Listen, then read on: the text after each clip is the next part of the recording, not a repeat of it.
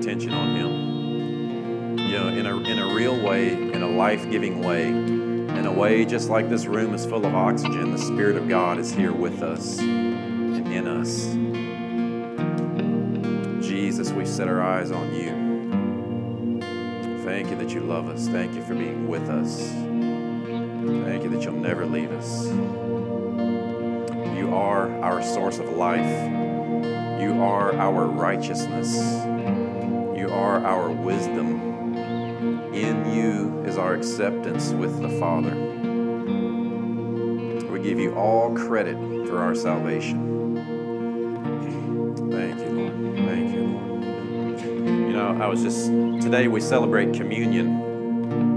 And, you know, I think all worship should have that communion element in there, where you're remembering what Jesus did for you, where it's not you trying to impress God with what you've done, or you trying to convince God how sorry you are for what you haven't done. You know, all the things that how we turn the attention on ourselves rather than putting the attention on Him. When you put attention on Him in proper perspective, that is the catalyst of transformation. When you see the truth in who He is, that truth comes alive inside of you and you can live within that truth. So it's all about believing on Him, who He is. But I was thinking about the old covenant system. For hundreds of years, the Levitical priesthood system was in place, and they would bring the different sacrifices, and the one time a year they would have the Day of Atonement, Yom Kippur.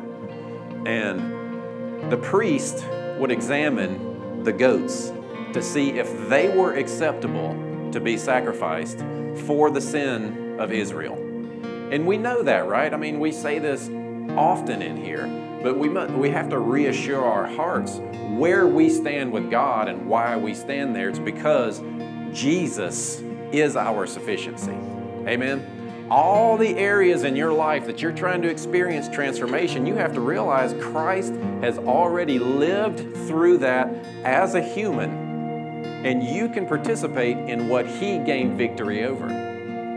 So the priest would examine the lamb and ceremoniously take the sins of Israel and put them on the goat and commit the sacrifice. And you know, I always wondered why. I didn't really even understand it. Even in my early days of Christianity, I didn't understand, why does God need blood? Why sacrifice? Why death? Why did Jesus have to die?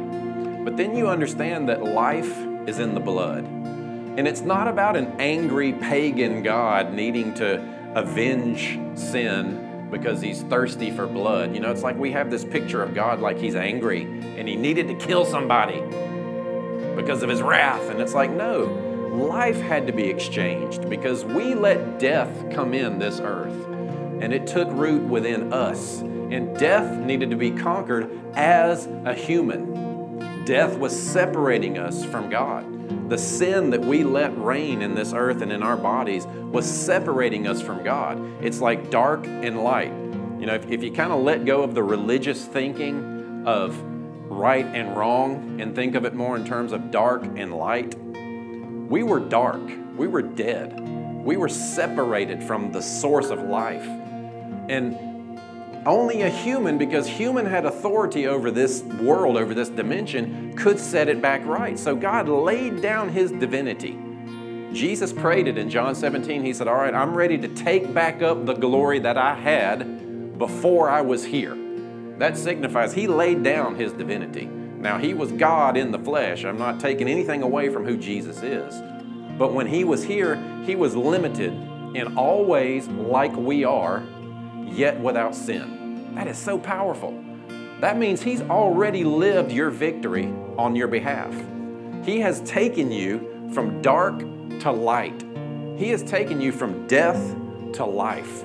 And that's where real transformation happens. That has to be how we see what Jesus accomplished on the cross. And so when we take communion, we remember the bread represents the body. Sickness, disease, all the effects of death manifest in His body. The curse of being cut off from God manifests in His body. And then because His life was perfect, because His blood was perfect, it bridged that gap between dark humanity and perfect divinity.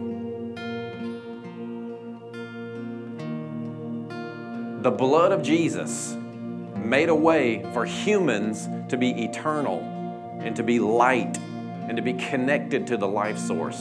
Not in our own efforts, not in our own strength, but because of a recreation, a new creation that happens inside of us when we get His Spirit living within us. Honestly, it's pretty easy to understand the gospel, but it takes your entire life to figure out how to actually live in the effects of it, right? Because we're so carnally minded, we're so works minded that we forget that your only hope of transformation is living in that new life that's in you. And you can't think of it in terms of rationality and, logic in terms of the way this world works. You have to, and it's not that you have to be mystical and float on a cloud to figure it out. It's the way of life. There is a way of life, a way of thinking that is life-giving because the Spirit of God is in you, bringing life to your mind, influencing your beliefs, influencing the way you think, because you have been delivered from darkness, translated into light. It's like you've been taken out of a dead, like a plant, right? That has soil with no nutrients and it's just dead. You've been taken out of that and placed in this most perfect soil so that you can thrive. That's what happens to you. You don't work your way into the kingdom. You don't work to stay in there. You just dig your roots deeper into the life that God has placed within you. So when you take these elements and they're in this next song, just make it personal. Father, we give you our hearts. Teach us the effects of the gospel. Help us to think in agreement with you so that we are spiritually minded, that we are life-minded, that our faith is wholly in you, Jesus. Just thank Him for a minute. We are incredibly grateful, Jesus, for what you did. Your body became cursed on my behalf.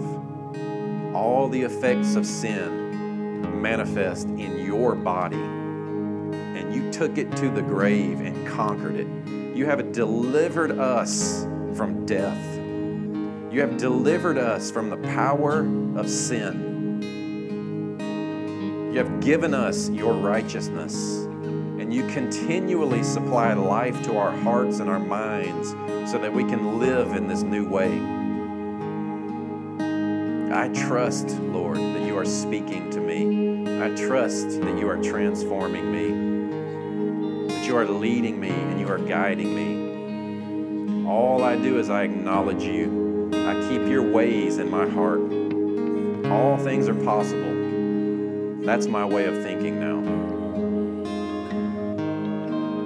Not for selfish gain, but so that we would be the most healthy, whole, fruit-bearing vine branch in this earth. Thank you, Lord. We thank you, Jesus, for your blood, that life that was exchanged. You became death so that we could have your life. You became sin so that we could be righteous. You were cut off from God in the grave so we could be reconnected to the source of life eternally. We remember these things as we celebrate communion today, Father. Thank you, Lord. If you've never taken communion with us, just during this next song, make your way up, take a piece of bread, dip it in the juice, go back to your seat, and just personalize it for a minute. Just bring these things alive in your heart and just see that life flowing through you, that righteousness that resides within you, that is shaping you and transforming you and teaching you how to live how you have strived to live your entire life. Amen.